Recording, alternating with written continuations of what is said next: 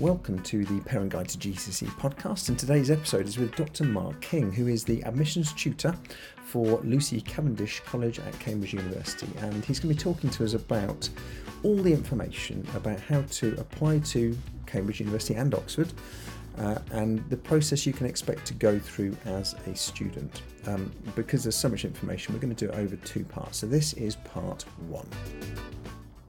Okay, good morning, Dr. Mark King. Welcome and thank you very much for joining us. If you could start off by just explaining what you do. Yeah, hi, thanks very much for having me. My name is Mark King. I'm the admissions director here at Lucy Cavendish College, one of the colleges of the University of Cambridge. So what that means is that basically I run the college's admissions procedures for both undergraduate and postgraduate students. I'm the first person to read all of the applications that we get through. I interview applicants in a wide range of subjects, and then I also chair the selection meetings where the final decisions about applicants to the college are made. I work with colleagues in similar roles across the entire university also to set university admissions policy at undergraduate and postgraduate levels. Oh, wow. Okay, so you're quite busy at the moment then, one would imagine. Just a little bit, yeah. And just for the benefit of the tape, I mean, we are recording this in the COVID times. Mm-hmm. Not that necessarily changes too much about the actual applications coming in, but I dare say visits to universities are difficult. Yeah, absolutely. So at the moment, we, as a university, as a college, we do an awful lot of outreach and recruitment events. Those are currently solely virtual, unfortunately. We're in a position where central university policy is now that we're unfortunately not able to do in-person events, probably until the new calendar year. That's what we're looking at. And that's been the situation for a number of months now, unfortunately. But we're really proactive. We're doing an awful lot, as I say, of virtual events in the meantime. We had a week of virtual open days last week. And yeah, if you're interested in seeing more, have a look at the websites of some of the Cambridge colleges, and you'll find that everybody is running all sorts of sessions over the summer, opportunities for you to engage with academics in the university, opportunities for you to talk to admissions professionals like myself about applying to the university, all sorts of different things. Okay, so interesting about the outreach work. I mean, my take on it would be, if you want to go to Oxford or Cambridge, why do you have to sell what you offer? Because surely a lot of people, the number of people applying must be obviously way in advance of the number of places eventually offered. Why do you, as Oxford or Cambridge, why do you need to advertise?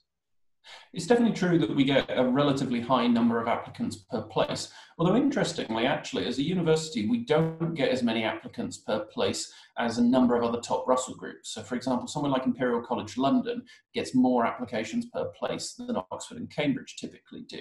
And I think that there are various reasons for this. One of the reasons is because our offer levels are so high. You do have to achieve very high grades in your A-levels or equivalent exams in order to be able to come here. And I think for some people, that puts them off. I think some people kind of price themselves out of the market almost and assume that they might not quite get our grades, therefore they don't bother to consider us, but they will look at other really great Russell Group universities. I think more generally, and this is where the outreach comes in, there is a problem of perception here. And there remains this kind of lingering sense that Cambridge and Oxford are universities for a very particular kind of person, and that person is not just, someone who's academically very talented, really loves their subject, but maybe that they come from a particular background or a particular social class or something like that. And that's what the outreach work is really designed to address. Because yes, we do get a good number of applicants per place at the moment, but we would like more applications. We're very aware that there are a large number of very talented students out there who come from a whole range of diverse backgrounds who are actively choosing at the moment not to apply to the university for a whole host of reasons. And we want to encourage and support them to consider Cambridge and Oxford alongside their other choices, and really to see themselves as what they are, as prospective Oxbridge students, to recognise that their talent and their academic ability is what we are after, and that in this day and age, you absolutely do not have to be a particular kind of person or come from a particular kind of background in order to be able to apply successfully to one of our universities. I think at this point, I mean, obviously we're very grateful for your time. It's only right that we give you the opportunity to shout out to your particular college, because I know that in terms of the students you're trying to attract this year, things have changed quite a lot from last, or as they always have been, I guess. You want to just tell us a bit about that? Absolutely, yeah, thanks. So the college I work for is Lucy Cavendish College, which probably actually is a college that most people haven't heard of. They've heard of a lot of the older, more established colleges in the centre of the city. But Lucy Cavendish is, at the moment, a smaller women's college on the outskirts of the kind of centre of town. And we were founded in the mid-20th century with a very particular purpose. At the time that Lucy Cavendish was founded, still relatively few women went to university and relatively few women went to Cambridge. So we were founded as a college for mature women. So this is women who are aged 21 and over. And the whole purpose was basically to provide opportunities for these then underrepresented students to come and study at the university. So if you like, we were in a way one of the first kind of WP colleges of the University of Cambridge. And that's very much in our DNA, and it's remained our mission ever since. But in recent years, we've realized that our mission needs to change, or it needs to be updated to make it fit for the 21st century. And so our new admissions policy, which takes effect from this year, is now to be open to students of all ages and all genders, just like every other college of the university. But particularly, we want to focus on underrepresented and disadvantaged students. So we have two very, very specific aims. We're looking to treble our intake of undergraduate students over the next few years, but in doing so, we want to ensure that a majority of our students actually come from underrepresented or disadvantaged backgrounds. And over time, what we're seeking to do is to build an undergraduate student community here in the college, which actually represents UK society. So the kind of demographics that you'd see across the entire country are reflected in our student body. And if we're successful in this, we think this would make us to be the first Cambridge college which has ever actually achieved these two things, really opening up access to the university, providing these places specifically for students who are currently underrepresented and looking to bring them in and support them. And if I can, I'll kind of talk a little bit as well about how we see this working for our students overall and what our focus is. The other thing that we do, which is a little bit different, I would say, is that as a college, we're very aware that students, they want to come here for the education that we offer, but they also want to make sure that that education is actually going to lead somewhere, particularly for students from many of our new target backgrounds. You know, we're aware that this really matters, that they want to do degrees that they know ultimately at the end of the day are going to get them a job, a good job, and are going to set them up for their future careers. And I think in the past, there has been this kind of sense that Cambridge has focused very much on education for education's sake. And that's good and proper in many cases. But as a college, we recognise that it's also important to make sure that our students are then prepared for the future and that they're able to go on to make this progression, as I say. So we run two really specific programs here, which are designed to try and help this, that sort of situate what we're doing within, if you like, the wider cycle of someone's education and then their career. So the first program is called a bridging program. All of our new undergraduate students sit this program. They come to the university normally about a week early before our first term begins, and they go through what is effectively a university preparation program. It initiates them into the university. It helps them to understand how different things work here. You know, from the basics, you know, where your faculty is, where you actually go every day for your lectures and things like that, all the way through to how the various different systems work and what our teaching methods here are. This thing that I'll talk about later called supervision, what that is, how that works, what you'd experience. And they meet people like their personal tutor, they meet their director of studies, again, people whose roles I'll talk about a bit later when we talk about the benefits of an Oxbridge education. And it just helps them kind of to make that transition to university. We do a little bit of academic skills training as well, help students think about things like overall essay writing skills, the kind of things that they're going to need on a weekly basis whilst they're here with us. So bridging is designed for sort of that end, if you like, helping you to make that transition from school to university. And then whilst you're with us, we have an extensive careers program as well, which is unique to our college. We've got a number of people at our college who are great for this. The director of the University Careers Service is one of our fellows in college, and we've got a number of people as well who are heavily involved with the Judge Business School. So we run these kind of enterprise style events where students have the opportunity to find out more about all sorts of different careers, to meet with various different alumni of the college, find out about the sort of things that they do, and get, everything from skills development through to careers mentoring, interview training, all sorts of different things that we build into this package that then is designed to really help students to make the next jump. So we've helped you sort of initiate yourself into the university, and then whilst you're here, we support you to think about what you're going to do ultimately with your education after you leave us, and indeed, hopefully, to make that transition to your desired career. And as I say, this is how we see things now as a college, right? It's about situating what we do within your wider education and careers life cycle. Okay, that's coming back to the point you made earlier about Imperial College London. So they get a huge number of applicants, more so than you do per student, as it were. What would you say to people looking at those sorts of Russell Group universities? What is the benefit of an Oxbridge education compared to one of these other sort of prestigious Russell Group universities? Yeah, sure. So I think one thing to address, first of all, perhaps with particularly some of the London universities, and I see this a lot when I go into schools in London, there is obviously a sense that, if you're a student living in London and you want to keep your costs as low as possible, why would you bother to go to Oxford or Cambridge when you could go to Imperial or UCL or King's, and you could potentially live from home, keep those costs absolutely as low as possible, and still go to a world-class university? And I understand that. And I think people living near to other fantastic Russell Groups think the same.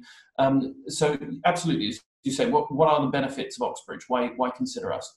I think there are three key things really that separate Oxford and Cambridge even from the rest of the Russell Group, as fantastic as those institutions are. The first is our education. So every Russell Group university can boast of having world-class academics, and that's obviously no less true at Oxford and Cambridge. We really do have world leaders in every single field of the academic subjects. Whatever it is that you want to study, you can guarantee that you'll be being taught by an absolute expert in that field during your time here. But crucially, what I think is different is the way in which we actually teach our students. So it's still the case that at most universities, your teaching is based largely on lectures and then on things like classes and seminars, So methods of teaching which ultimately are not that dissimilar in a way from what you might already have received at school. Increasingly, however, a lot of Russell Groups are starting to try to bring in more small group teaching. They understand that what students really want is the opportunity to engage directly with these world-class academics. And at Oxford and Cambridge, we have always done this. At Cambridge, we call the system supervisions. At Oxford, they call them tutorials, but they're exactly the same thing. What they are is weekly small group teaching sessions. And at Oxbridge, by small group, I mean 1, 2, 3 or 4 students, absolute maximum. That's what we're talking about here. So as a student at Cambridge, for example, every week of your time here, you would have at least one supervision. And this would be, as I say, with a group of up to probably 3 or 4 students. But in a lot of cases, particularly for the arts and humanities subjects, actually it's still one-on-one teaching a lot of the time. So you would go to your supervisor. This is an academic from within the university who's been selected to teach you based on whatever it is you're studying that term. As I say, there will be an absolute expert in this. And you would go to the supervisor, and every week they would give you work to do. You go away, you do that work. It might be a reading list, and then you produce an essay for them, or it might be a kind of problem sheet for a science degree, something like that. All sorts of different things it could be. You submit the work to your supervisor the night before the supervision, and what the supervisor then does is effectively they draw you up a personalised lesson based entirely on your own work. So you go in and you have this unique teaching session where everything is tailored to what you've studied that week and indeed is based on feedback to your own specific work. And so if you think about kind of the benefits of this, if you've struggled that week, that's absolutely fine. Your supervisor can kind of take a step back with you and just help you to build your way through the supervision, developing your understanding as you go and making sure that by the end of your time together, you really do understand and you're absolutely in a position to go on to next week's work. But equally, if it's apparent to the supervisor that you've really mastered this topic this week, you're in complete command of it, that doesn't mean that we cancel the supervision or something. Instead, the supervision is an opportunity then to be completely flexible and to develop all sorts of different ideas, go off on whichever tangents you find interesting. It's that ability to respond directly to our students' needs and indeed their studies that really sets supervisions apart. And it's something that you can only do when you have such small numbers of students engaging with an academic at any one time, to provide that kind of personalisation and flexibility. And just to clarify, I mean, most universities, you will have probably a tutor, I guess, and that would tend to be a sort of once a month meeting, fairly ad hoc, rather than absolutely once a week with a specific agenda. It will vary from university to university, absolutely, yeah. So yeah, and I think that's one of the differences. But as I say, having, as you quite rightly say, Paul, fixing this in this way and making it a permanent fixture of, I mean, it's the foundation of how we teach here at Cambridge. Everything that you do as part of your degree course, you will be supervised on at some point. Everything that's ever going to come up in an examination, you will have been supervised on at some point. So having that ability to go directly to the academic, to have an individual specific conversation about this, as I say, where you express your understanding and they help you to develop that at whatever level it presently is, that really is unique. So think about it from a general education perspective, right? Imagine you're in a GCSE class or you're in an A-level class or something. The equivalent would be taking everybody else out of the room and it's just one student and the teacher is just there to teach that student and to make sure that they understand and that they're absolutely going to flourish in their examinations. That's what we offer here. That's what sets, if you like, the Oxbridge education apart, even from the rest of the Russell Group, fantastic institutions that they are. So that's one thing which I think is really important. Second thing, which differentiates us, is our collegiate system. So this confuses students an awful lot. Oxford and Cambridge are broken down into different colleges. Easiest way to think about this is to think of the university as being like a school and each college as being kind of a schoolhouse, if you like. So why does this benefit students? Well, again, it helps them, I think, to make the transition to university. A lot of major universities, campus universities, city universities that students might go to, they're going to move in as one of a new year group of thousands of students. And in a way, that's how the university is going to know them, When you come to Oxford or Cambridge, you become a member of one of these colleges. You're going to live in this college. It's kind of like a hall of residence, but if you took that idea almost to its kind of logical conclusion. So you move in as part of a bunch of maybe a couple of hundred students instead, rather than a couple of thousand students. And within your college, that means that you immediately mix and meet with people and you get to know people. And this kind of forms the basis for you then going out into the rest of the university, meeting more people, making more friends. But it also means that within the college, you've got people, staff members of the college, who are able to support you, with whom you'll form the kind of personal professional relationships that you need so that you know who you can go to if you require support at any point during your time there. So I mentioned a couple of these people earlier. Director of Studies and tutor are the two most important ones. Your Director of Studies is an academic within your college. They're kind of, if you like, the head of the subject within your college. And they're a member of the faculty as well as being a member of the college. And they act as that kind of link between college and faculty. So what they will do is they will act as your personal guide, if you like, through the Cambridge courses. They'll help you to choose which options are right for you. They'll make all of the arrangements for your supervisions for those small group teaching sessions, making sure that you're sent to the right person for those. And they may indeed be one of your supervisors at some point. And they'll meet with you on a really regular basis to be constantly sort of checking in, academically. How are things going? Are you on top of the work? Are you enjoying the course? Are you choosing the right options that are for you, etc.? If you have any academic problems at all, your Director of Studies then steps into action and they work to support you. And that might involve reducing your workload temporarily. It might be working with your supervisor to think about different ways to support you. All sorts of different things we can do depending upon your circumstances.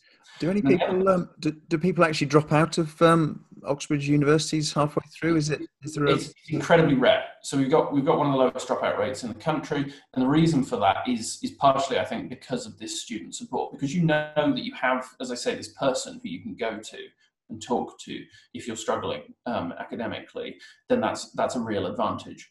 And then the tutor is somebody else who you can go to. So you have this director of studies who, if you like, is kind of the academic support person. But then you also have a pastoral support person, a broader support person who is your personal tutor. They're also an academic within the college, but they're deliberately not taken from your subject area. So you've got no kind of qualms about ever going to them. And the role of the tutor is, again, just to support you. Like your director of studies, they meet you regularly, they check how everything's going. But the tutor is someone who, you could go to if you're encountering any other kind of difficulties.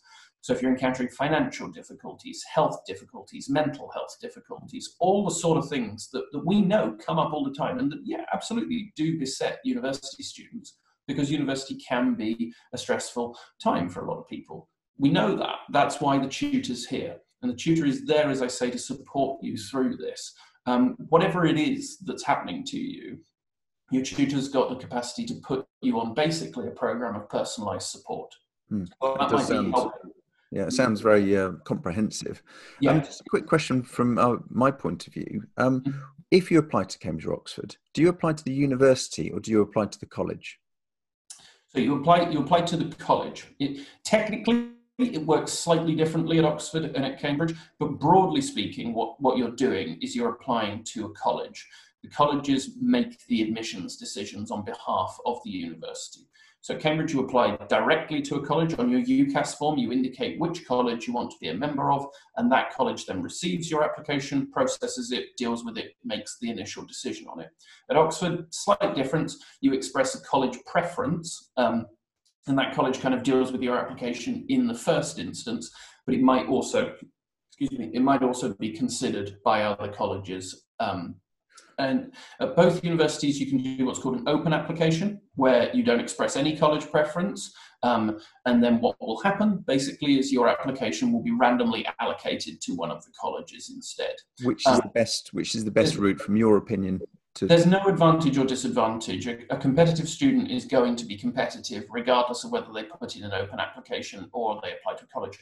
People often get a bit caught up on this, and they sometimes try to game the system. People will look at the figures for each college and they'll try and work out, that one gets fewer applicants for my subject, so I'll go for that one.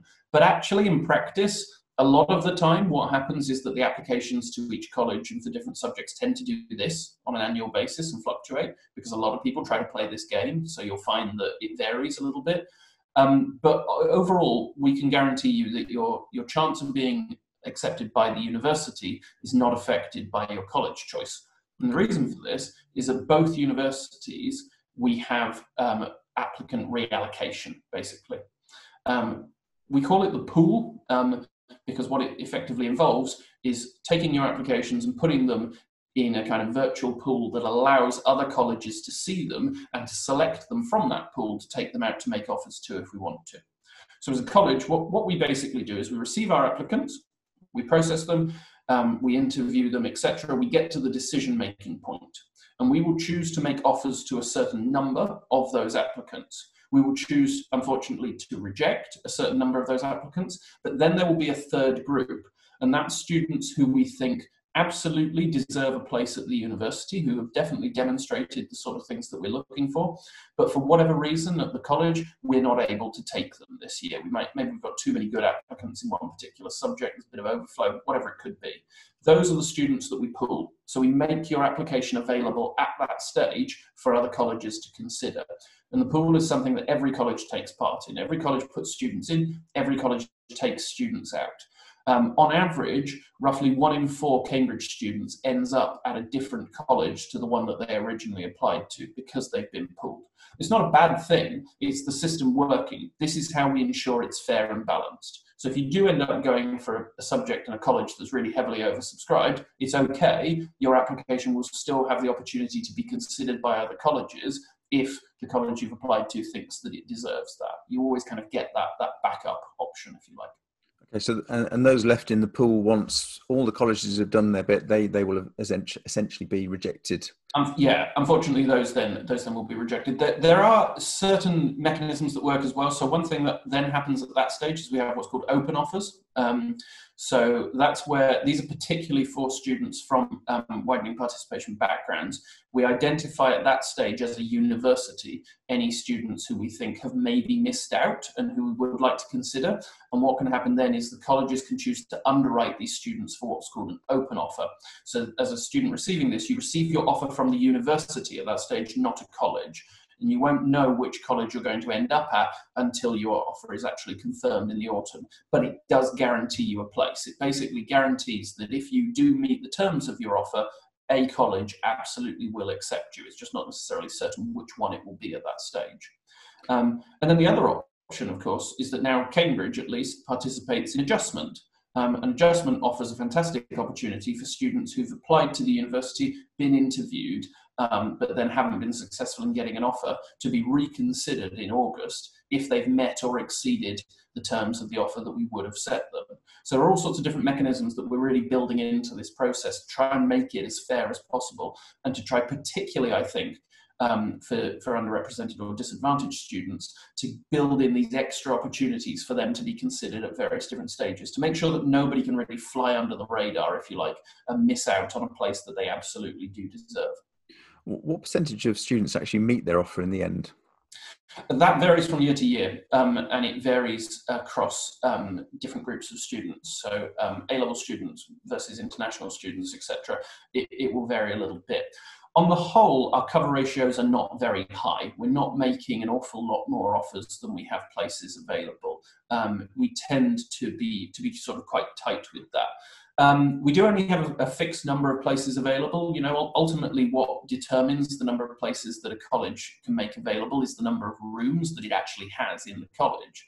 Because again, one of the advantages of the college system at Cambridge is that you will live in your college for the duration of your time with us. And that means that, you know, you never actually have to go out into the private rental market in the city, for example. But it does mean that we can only admit as many students as we have bedrooms available physically in the building, you know. So it's a fairly fixed number. So we're working on pretty narrow cover ratios to make sure that, you know, we fill our places, but we're not over offering in the way that some universities are, because we have this commitment to making sure that we house our students. And we wouldn't ever want to be in a position of actually bringing in more students than we can physically house. So if, for example, an offer is made for economics, and the offer is it always at AAA? How does it work? Is there an average? Is there a...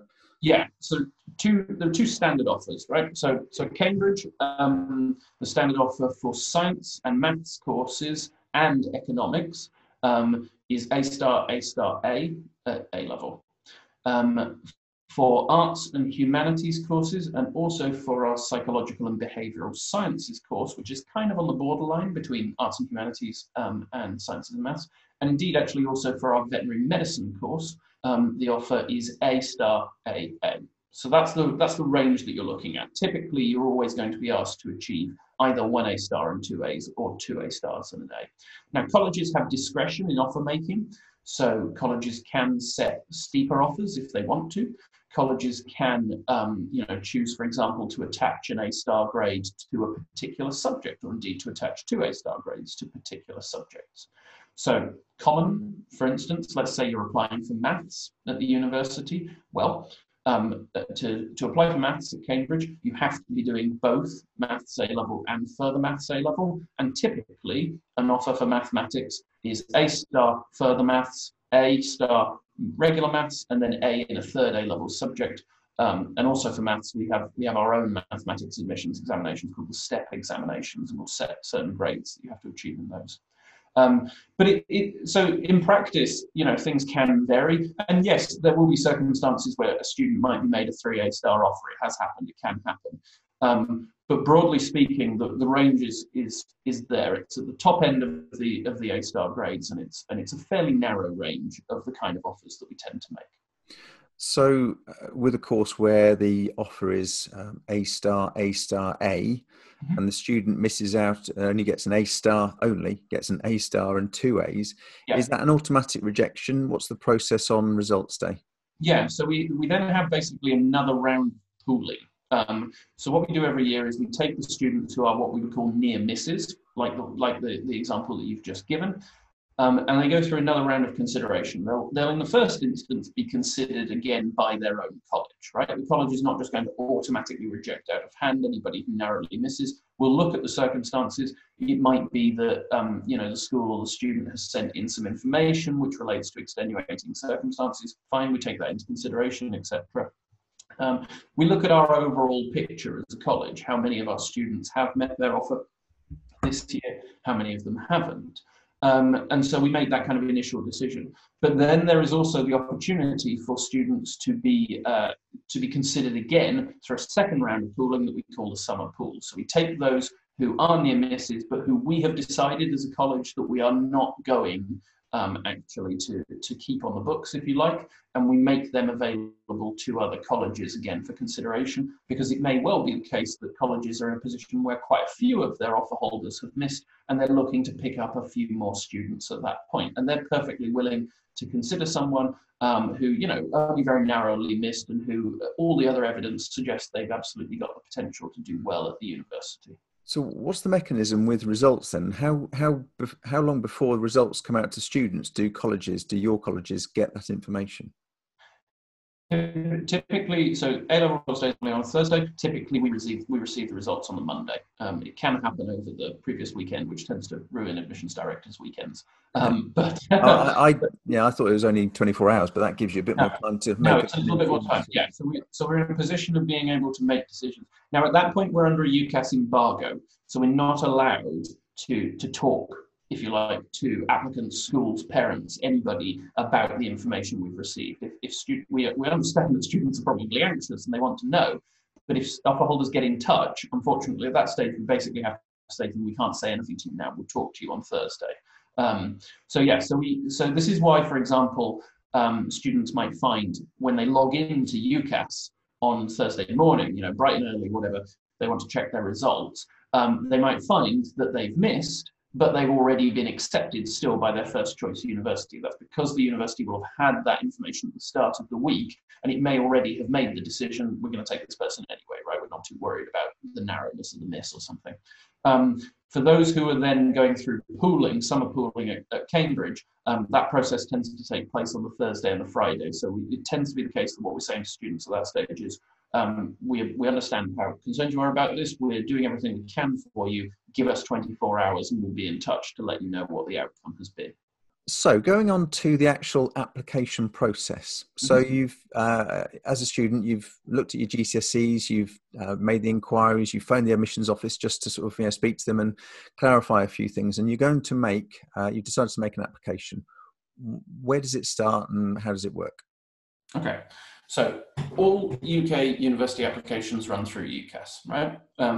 You have to apply online through UCAS to all UK universities, and you can apply to up to 5 in one UCAS application in 1 year.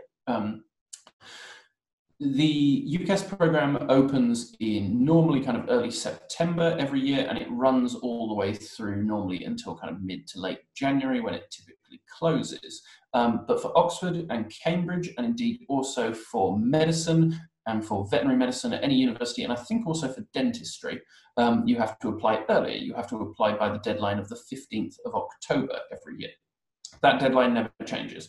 So what that means is if you're looking at these kind of universities or those kind of courses at other universities, you basically have to be a bit ahead of the game here, right? It's not really, I think, a good idea to only start thinking about this at the end of year 12, beginning of year 13. I think you want to be thinking about this through year 12, engaging with universities, doing a bit of preparation, and then really starting maybe to work on that application at the end of year 12 and over the summer. And schools typically support people to do this. This is why typically schools start people writing personal statements at the end of year 12. So you fill in the UCAS form. It's an online form. It collects all sorts of different information about you, from your qualifications through to your personal situation, etc.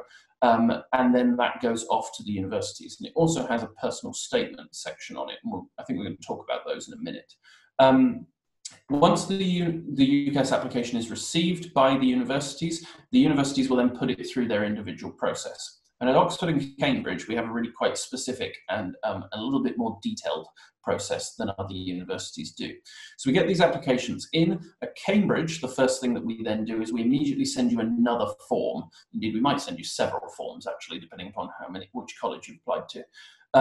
But we have a set form that's called the SAQ, or Supplementary Application Questionnaire. This is another digital online form, and we email you the link to it, and you log in and you can complete it in multiple sessions if you want to. This is basically an information capture device. It's not assessed in the way that your UCAS application is. It's just trying to gather more information about you to help us to see your application in context. Because I've already mentioned this is really important to us. We want to understand everybody's individual circumstances so that we fully understand that application and are able to situate it in an appropriate context. Is this essentially the personal statement doesn't give you enough information to make? Pretty much. Yeah, the UCAS form in general doesn't give us enough information. So the SAQ asks things, for example, like, how many students are in your A-level classes? Because actually, that's important, right? It's not fair to assume that somebody who's in an A-level class of, say, 25 has had the same educational experience as somebody who's in an A-level class of 4. They've obviously had different access to the teacher, etc. Yeah. The SAQ gives you an opportunity to talk about any courses that you wanted to take, but you weren't able to take. It gives you an opportunity to basically tell us anything else you want us to know to help us to understand your application, be that teaching difficulties, be it whatever. And crucially, this is where you complete the SAQ yourself. Your school doesn't actually see what you put on it. So you can more or less use that to tell us anything that you think we should know. It also gives you an opportunity to write an additional little kind of addendum to your personal statement, which is only seen by Cambridge. So that's useful if you're applying for one of our courses, like the Natural Sciences course that I've already mentioned, which is a bit different from other universities. You might have written a physics personal statement because you're applying for physics at every other university, but because you're applying for Natural Sciences at our university, because that's how we do physics, you can use the SAQ personal statement to talk about why you like our course and the flexibility it gives. You don't have to put that in the main personal statement that goes to all of your other choices too. So that's the SAQ. So we gather all of that additional information. And then also, for some subjects, what you will then do is you will sit a pre-interview admissions assessment. So Oxford still has these for most subjects. At Cambridge, we have them mainly for science subjects. So we have them for medicine, we have BMAT for medicine, we have them for natural sciences, we have them for engineering, we have them for computer science, and for economics, and possibly one or two more. So if you're applying for those subjects, and you can find out online which ones exactly it is, you will sit this pre-interview assessment. You'll sit it in school or in a registered testing centre, just like you would do any other examination. And your school or your college will register you for it when they actually submit your UCAS application. We send all of the stuff to them, you sit this assessment, and then that data comes back to us. And then at that point, we make an initial selection decision, a kind of shortlisting decision, if you like. We decide which of our applicants we're going to continue on to the interview stage of the process and which, unfortunately, we're going to reject at this point.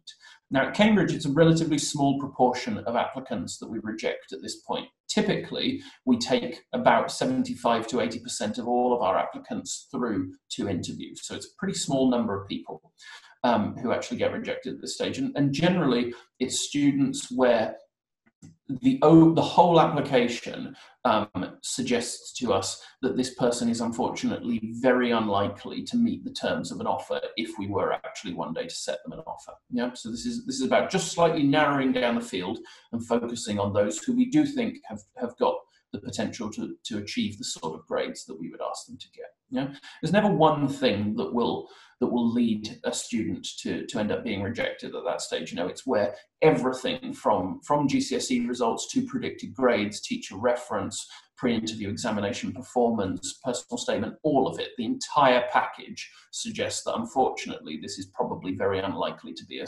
successful application. Yeah.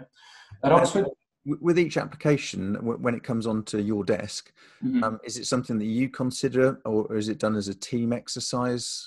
So I read, as admissions director, I read them all.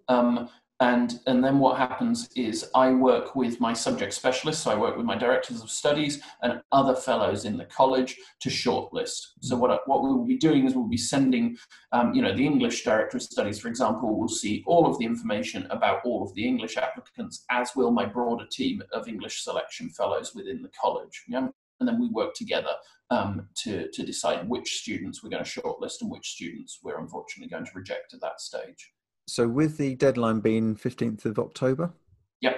Obviously with the supplementary questionnaire and other bits that you need, when do the interview offers go out? How long between the 15th of October and that offer? Yeah. So a little bit later. So typically, as you say, UCAS deadline is 15th of October. SAQ deadline is normally around 20th, 24th of November. And then students normally, for the subjects that have them, they normally sit a pre-interview assessment either at the very end of October, 30th, 31st, or at the very beginning of November. And then what we would normally do is we would normally be sending out interview invitations, probably in kind of the penultimate week of November, if we can do. Interviews typically take place in the first fortnight of December. So we try, where we possibly can, to give people at least a fortnight's notice of their invite to interview. Things are going to be a little bit different this year for COVID reasons, and that's something we can talk about at the end if you want to.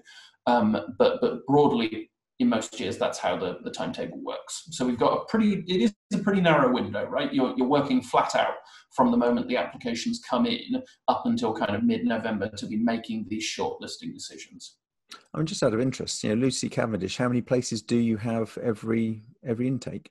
Yeah, so our new undergraduate intake, the standard age or gender intake, is going to be about 130 places. And that's within Cambridge colleges, that's towards the kind of the larger end. Cambridge colleges typically, I think, most colleges are around about kind of 90 to 120 places available. And then you have got a few who are a little bit bigger than that. Right, for the time being, thank you very much, Mark. We are going to pause there because you've got so much information that we can give to our listeners. We're going to do it over a two-parter rather than having it as 1 hour and a half long interview. So thank you for the moment, and part 2 will follow whenever people want to click on it. Thank you very much.